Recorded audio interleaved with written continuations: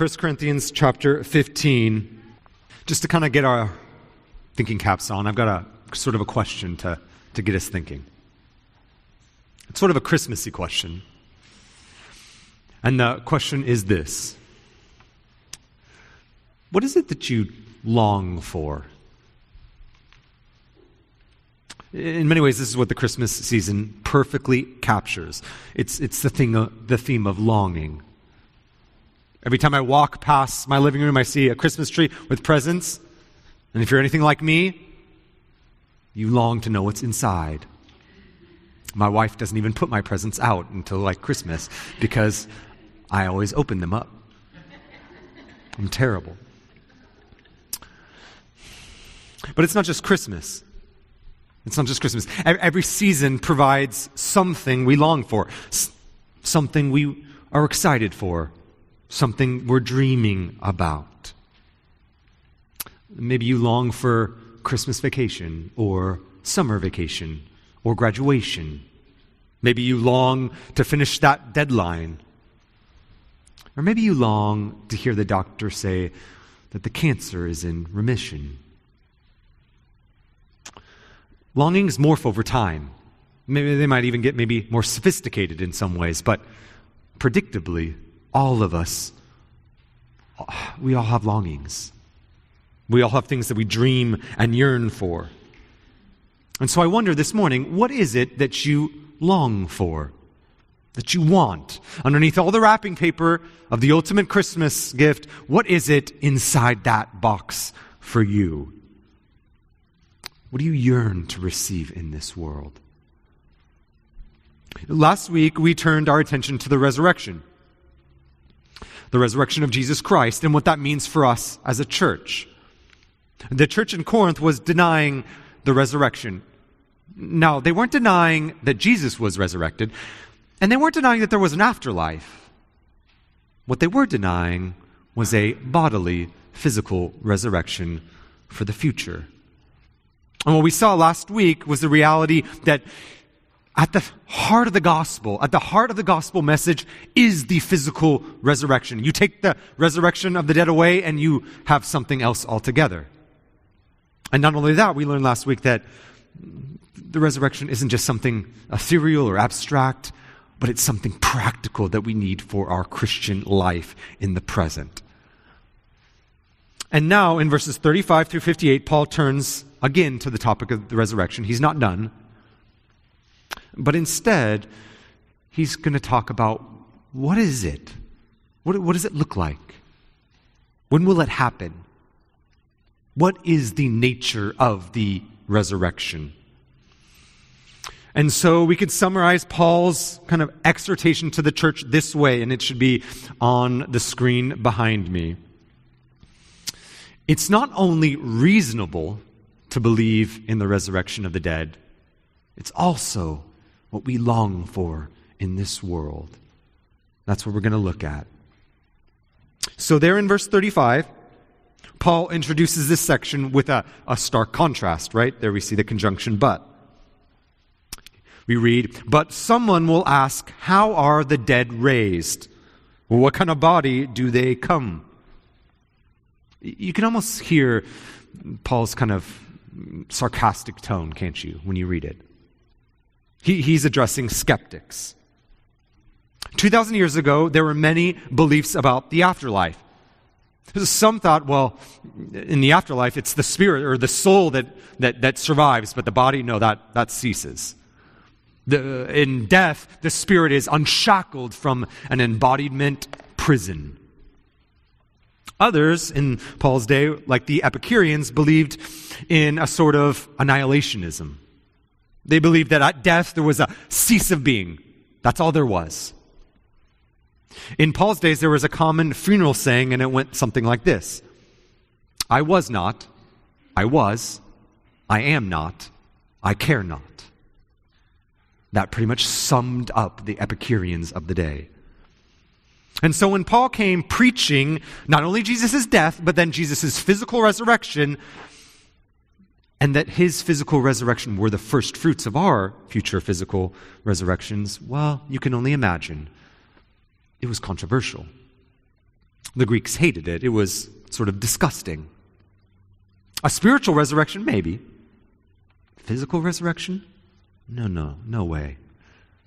We actually see this sort of attitude in the Bible. If you look at Acts 17, Paul is in Athens. And we read this in verse 18. Some of the Epicureans and Stoic philosophers also conversed with Paul. And some said this, "What does this babbler wish to say?" Others said, "He seems to be a preacher of foreign divinities." After all, he was preaching Jesus and the resurrection. What Paul preached about the resurrection, it was strange. And then when you keep reading, you read in verse 32, "Now when they heard," after Paul preached to them, "now when they heard about the resurrection of the dead, they mocked." They scoffed. Right? They snickered. Paul's teachings were not only strange, not only were they offensive, it was a sort of bad joke. It was laughable. And so Paul predicts Corinth's mockery and their skepticism in verse 35, and he goes on to explain, actually, the resurrection, it's not unreasonable to believe in it. They thought that Paul was the fool for believing it, and he says, actually, turns out you're the fool. And what we see in verses 36 through 41 is Paul kind of turning that idea on its head. Let's read it together, starting in verse 36.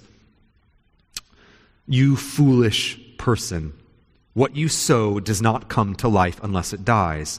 And what you sow is not the body that is to be, but a bare kernel, perhaps of wheat or of some other grain.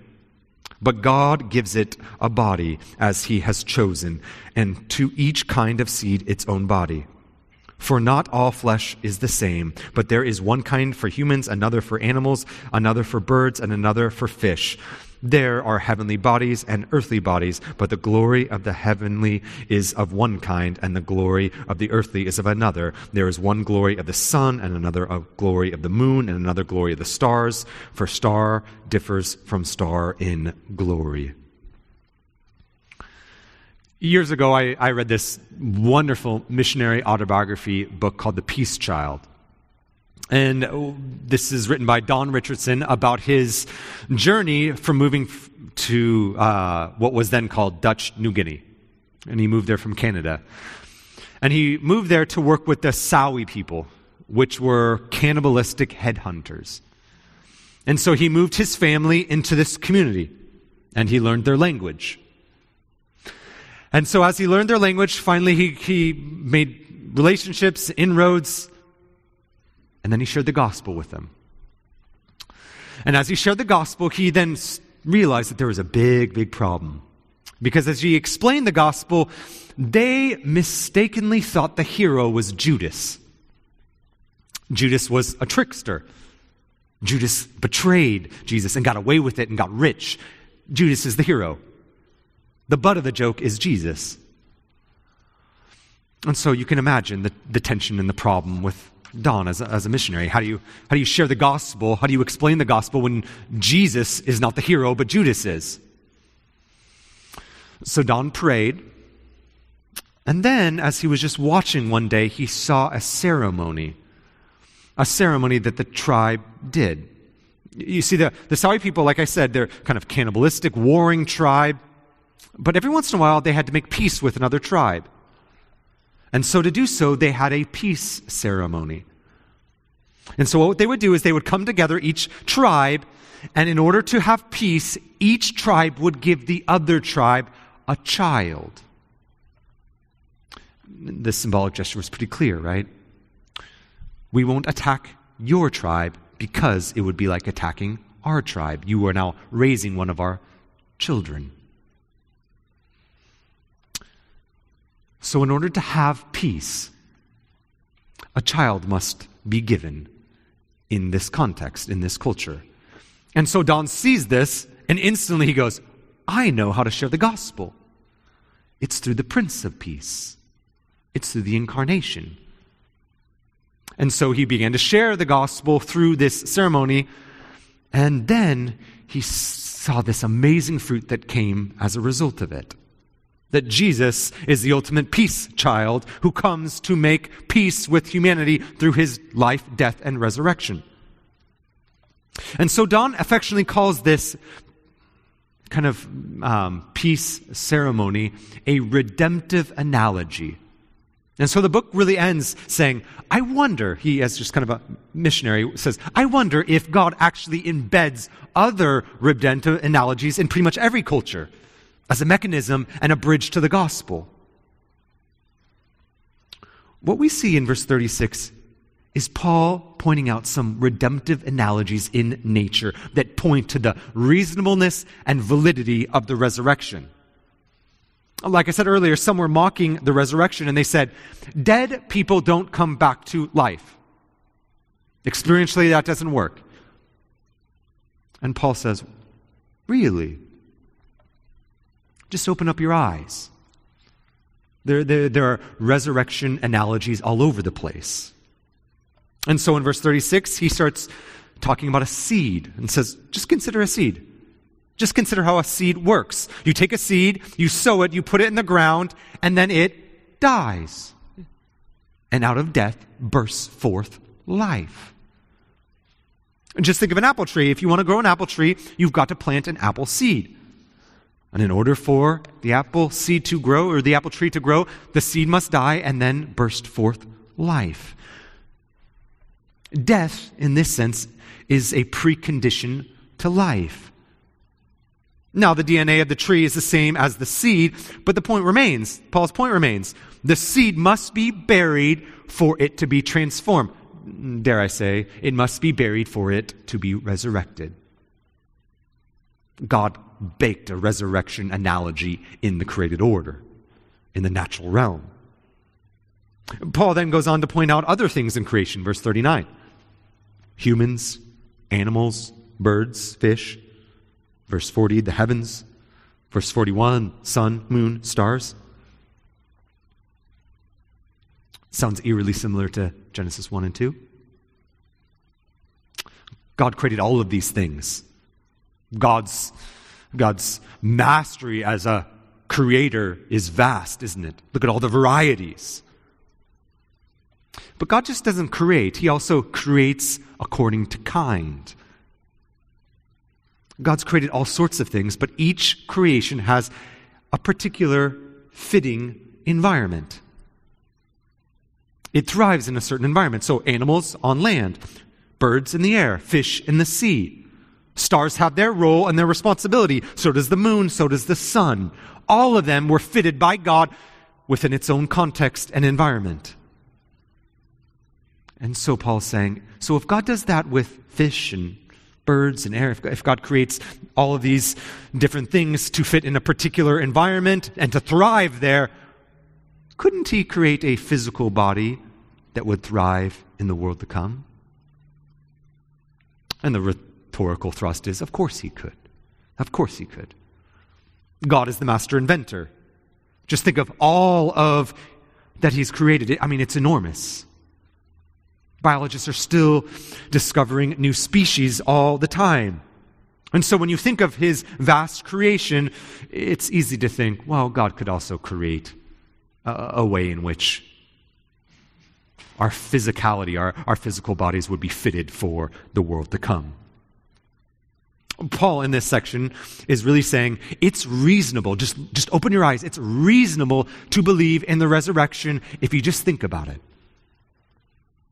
And then, starting in verse 42 and 43, Paul breaks this analogy and he starts explaining some of the differences between earthly bodies and resurrection bodies. Look at it with me, starting in verse 42. So it is with the resurrection of the dead. What is sown is perishable. What is raised, imperishable. It is sown in dishonor, it is raised in glory. It is sown in weakness, it is raised in power. It is sown a natural body, it is raised a spiritual body. If there is a natural body, there is also a spiritual body. Resurrection bodies are imperishable. They're glorious. They're powerful. They're spiritual. Some translate this, when you think about natural and the contrast here, some translate it as they're supernatural. No, I don't know about you, but that doesn't describe my body.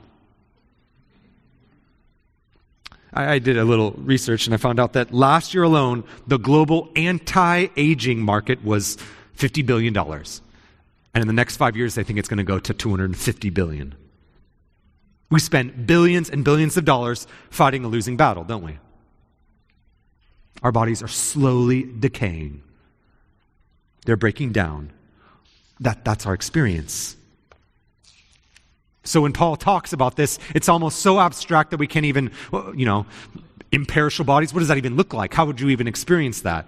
What would that even feel like? And Paul kind of anticipates that we can't even wrap our mind around it. And so he says, I'll give you the perfect example. Actually, in some sense, it's the only example. Look at verse 45. Thus it is written, the first man, Adam, became a living being. The last Adam became a life-giving spirit. But it is not the spiritual that is first, but the natural, and then the spiritual. The first man was from the earth, a man of dust. The second man is from heaven. As was the man of dust, so also are those who are of the dust. And as it is the man of heaven, so also are those who are of heaven. Just as we have been born the image of man of dust, we shall also bear the image of the man of heaven.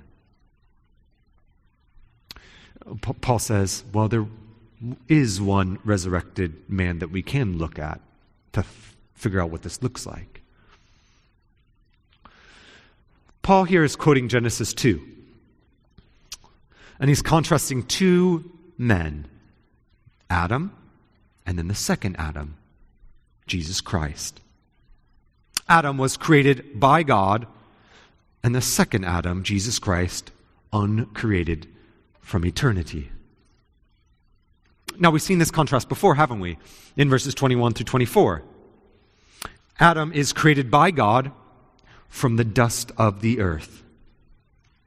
Now, the first Adam was created not to die. That was his initial reality. We think of death as inevitable, but it wasn't to Adam. That wasn't the original plan in the garden.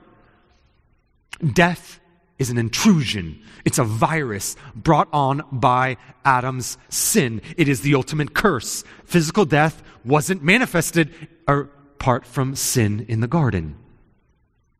Death was the curse of Adam and Eve's disobedience.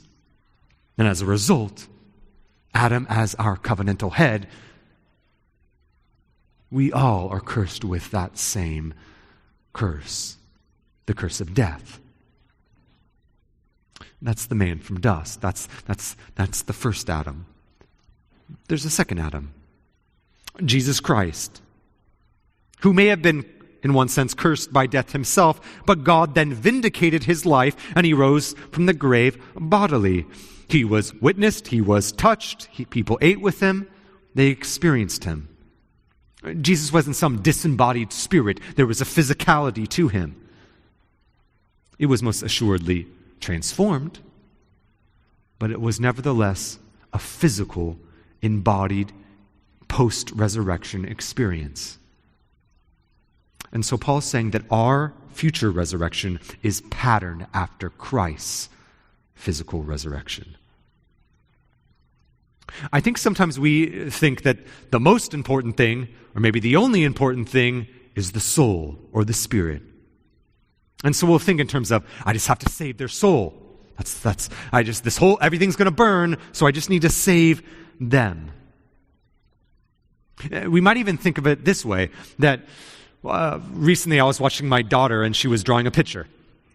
And I could tell that she was unhappy with what she was drawing. And so she crumpled up the piece of paper and threw it in the garbage and started all over. I think that's how we think about God.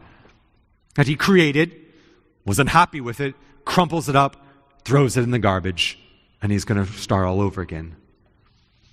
But that's not exactly the metaphor that we have. God is refashioning the world. It's less like a garbage dump, and it's much more like a recycling plant. Which works in the Northwest, doesn't it?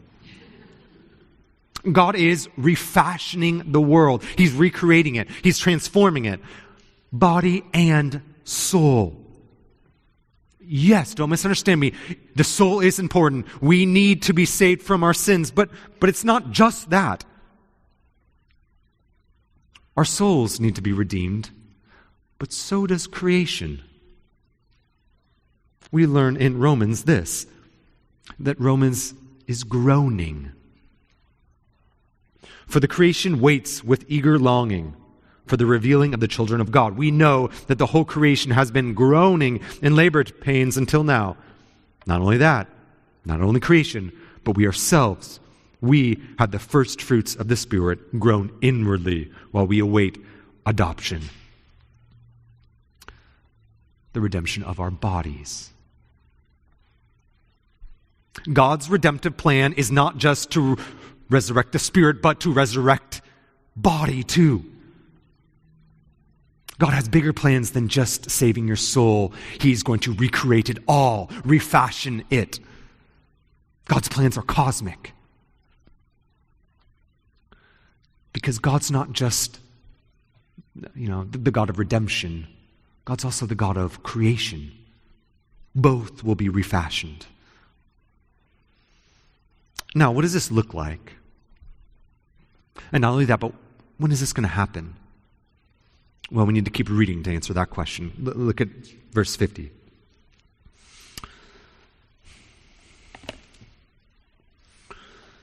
I tell you this, brothers, flesh and blood cannot inherit the kingdom of God, nor does the perishable inherit the imperishable. Behold, I tell you a mystery. We shall not all sleep, but we shall all be changed.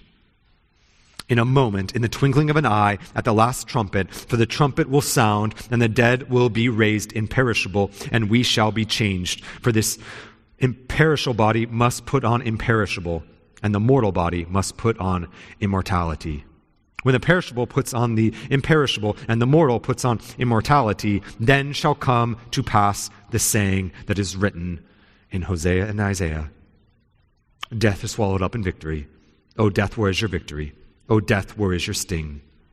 The sting of death is sin, and the power of sin is the law. But thanks be to God who gives us the victory through our Lord Jesus Christ. Therefore, my beloved brothers, be steadfast, immovable, always abounding in the work of the Lord, knowing that in the Lord your labor is not in vain. Did you guys notice that trumpet language? In the Bible, trumpets sounding, it's the day of the Lord. That future day when Christ will return. That's what Paul's referring to here. Sin in this world and in our lives made us unfit for the kingdom of God. But when Jesus returns, when the trumpet sounds, in a moment, at the twinkling of an eye, we will change. We'll be transformed. We'll be refitted for new creation. From perishable to imperishable. From mortal to immortal. Some will be alive when Jesus returns, this says. Some who have already died are still awaiting that physical resurrection. And yet both will rise on that day. And at that moment, death itself will be swallowed up in victory. And not only that, but it's not just that death is swallowed up in victory, but death is mocked. Death is looked down on. Death is broken. Because in Christ, in His life, death, and resurrection, is hidden our own victory. That's our longing. That's our ultimate longing, the longing for rest in that day, in Christ's own victory brought on by His death, in which He will conquer fully His final and greatest foe, death. Now, if you're not a Christian, I wonder, what do you make of all of this? Perhaps it kind of sounds like a fairy tale. And yet, it's my conviction that there is something within us all that longs for this sort of reality. When we look at suffering and war and bloodshed and injustice and evil and poverty, we want those things to be righted. Deep down, we want to know that that's not all that there is. And so Paul this morning would remind us all that there is a coming day when every wrong is made right, when justice will reign and death and sin and suffering is no more. But there's a problem. And Paul reminds us in verse 50. Flesh and blood cannot inherit the kingdom of God. Our rebellion, our sin makes us unfit for God's kingdom. So we need to be transformed. And Jesus Christ does just this. Jesus dies and is raised, and then he transfers his own righteousness, his own perfect existence, and he transfers it to all those who believe and have faith that Jesus is who he says he is, such that then you are fitted yourself for the kingdom of God, because it wasn't your good deeds or your own righteousness or lack of righteousness. All of those things disqualify us. It was God's own Son and his righteousness. So if you're not a Christian and you want to know more information of what it looks like to not trust in your own righteousness but in someone else's righteousness, we would love to talk. You can talk with anyone almost in this church. They would love to talk more about what that looks like. Come see me after the service. Now for the Christian, the question still remains for all of us. What is it that we long for? Do you long for new creation? Do you long for Jesus' return? I remember really early on in my Christian walk, I was in a prayer gathering and a friend prayed for Jesus' return. And I didn't say it, but I felt it. I don't want him to return. I had things I wanted to do, places I wanted to see. I wanted to get married. I wanted to finish college. I wanted to see the world. Jesus' coming would impede on my plans. I think that's sometimes what we think. We have our hopes. We have our dreams. We long for these certain realities. And to think about Jesus' return, well, it's a sort of a spiritual killjoy. That's how we view this world. And yet, part of that is because we think heaven is boring. We think we're just either disembodied spirits or we're, babies with harps and trumpets or whatever the Hallmark card is. But that's not heaven. Take whatever joy you have, whatever joy you've experienced, that ultimate cataclysmic joy, and then magnify it untold, and you get heaven. There is nothing boring about this reality. Every single joy and pleasure and satisfaction that we have in this world, all it does and all it's meant to do is just point us to the ultimate joy and happiness and contentment and fulfilling that we'll find in the world to come. There will be no sin. There will be no want of sin, and there will be no want of sin in that world. Because on that day and in that place, God himself will be in our midst. That's why the Bible consistently says that ultimately our inheritance is in heaven, or our inheritance is in, and you could fill in the blank, our ultimate inheritance is God himself. The best part of heaven is that we get God himself. At the end of the Bible, the last book of the Bible, in one of the last chapters in the Bible, chapter 21 of Revelation, John describes the new heaven and the new earth this way. Verse 3. And I heard a sound from heaven, from the throne, saying, Behold, the dwelling place of God is with man. He will dwell with them, and they will be his people, and God himself will be with them as their God. I think the most cherished and overlooked word in that one verse is a preposition. With. It comes up 3 times. God is with man. God will dwell with us. God will be with us and God will be our God.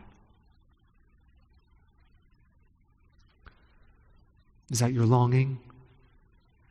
Your longing to be with God without the curse of sin and death? Paul ends and concludes in 58. After describing this great and wonderful day and Christ's return, Paul writes, "Now, therefore, brothers, be steadfast, be immovable, always abounding in the work of the Lord, knowing that in the Lord your labor is not in vain." So what Paul does is he connects this doctrine. He connects this future reality, and he says, it's important, not just to get it right on the test, but actually to take resurrection, to take our future resurrection and the reality of that and pull it into the present. You want your faith to be rock solid and steady and immovable? You want to do good in this world? You want to love your neighbor? Be heavenly minded. Be heavenly minded.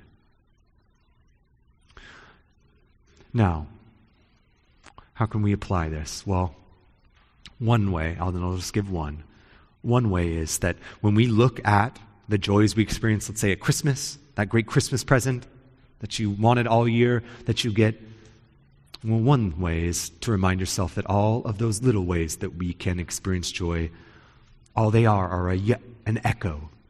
They're just the shadow of the real thing, where pleasure and joy and happiness finds its origin. But then also, what do we do with suffering? You see, the resurrection and Jesus' return isn't just something that we can think about as a joyful thing, but it's also a joyful thing that helps us in the context of suffering and sadness. A few months ago, my wife and I got some news that some very good friends of ours, their son had cancer. So one night he was feeling pain and went to the emergency room, and they did some tests and found out that he has cancer. And in the midst of all of this, he's my daughter's age. In the midst of all of this, I decided to write him a letter. I didn't know how he was processing it. I wanted to help in some way, and so I wrote him a letter. This is not his name, but we'll call him Kyle. This is what I wrote. In the midst of him processing as a little boy the effects of cancer in his life, I wrote these words. Kyle, I've heard about your recent time at the hospital and your upcoming treatment. In seasons like you're in, I find that stories can be quite comforting. So I thought I might tell you and share a story with you. It's an old story, older than even your parents. It's a story about a lion and a boy. The boy stumbled upon another world called Narnia. Now, the boy, up to a certain point, caused a lot of disaster on Narnia. Boys, from time to time, come up with some form of mischief or another. Eventually, the boy worked up the courage to speak to the lion and asked the lion a question. This was his question. Could you, may I, please, will you give me some magic fruit of this country to make my mother well? You see, the boy's mother was sick, and he wanted so badly for her to be well, as all little boys would want. And what would the lion say? Well, up to this, the boy had been looking at the lion's great front feet and huge claws on them. Lions are scary beasts, aren't they? But now, in despair, he looked up at the lion's face, and what he saw surprised the boy as much as anything in his whole life, for the lion's face was bent down near his own, and wonder of wonders, great shining tears stood in the lion's eyes. They were such big, bright tears compared with the boy's own that for a moment the boy felt as if the lion must really be sorrier about his mother than he was himself. Not much later, with tears still in his eyes, the lion spoke. my son, said the lion, I know grief is great. Kyle, this isn't just a story. The story of a boy and a lion is a pretend story, but at the same time, it's as real as pizza and as chocolate and as anything you can touch or feel. There is a lion, and his name is Jesus. And like the lion in the story, he too looks upon little boys, and in the midst of their pain, he too loves them. He knew much sadness. I didn't know if I was going to be able to get through this. He knew much sadness in this life. And because of the sadness he went through as he died for boys like you, Jesus can say, like the lion once said to a boy, "My son, I know grief is great." As I write these words, know that I am praying to the real lion. He knows. I'm praying that his paws wrap you in his strong arms. I'm praying that his love rests upon your beating heart. And I'm praying that you would be comforted by his never ending, his never leaving, his never failing, his never forgetting promise. With each step you take, the lion will walk beside you until happily ever after.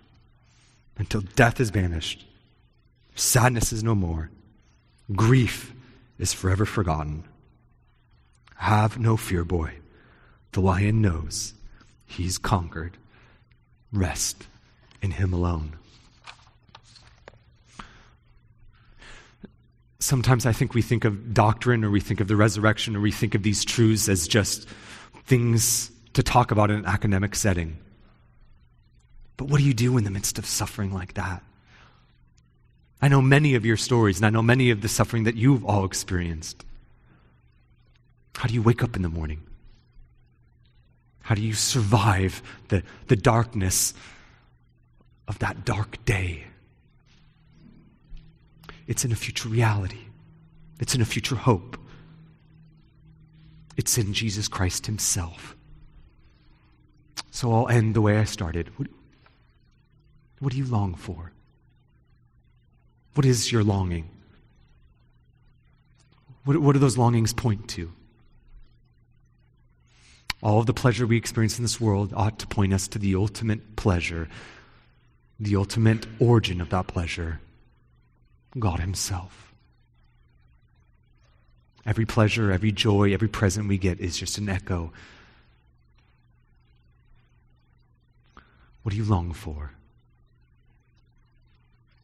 When the perishable puts on the imperishable, and the immortal puts on the immortality, then shall come to pass the saying that is written, death is swallowed up in victory. O death, where is your victory? O death, where is your sting? The sting of death is sin, and the power of sin is the law. But thanks be to God who gives us the victory through our Lord Jesus Christ. God, we are grateful that in the midst of our hills and our valleys, the good days and the bad days, we're thankful that it's not our faith that makes us, that gives us solace, Lord, but it's you and your rock solid presence and promises. Lord, we look forward to that day when you swallow up death and sickness and brokenness and wipe away every tear. And so we pray, Lord, in closing, as the church has always prayed, come, Lord Jesus, come. And we pray this in your Son's precious name. Amen.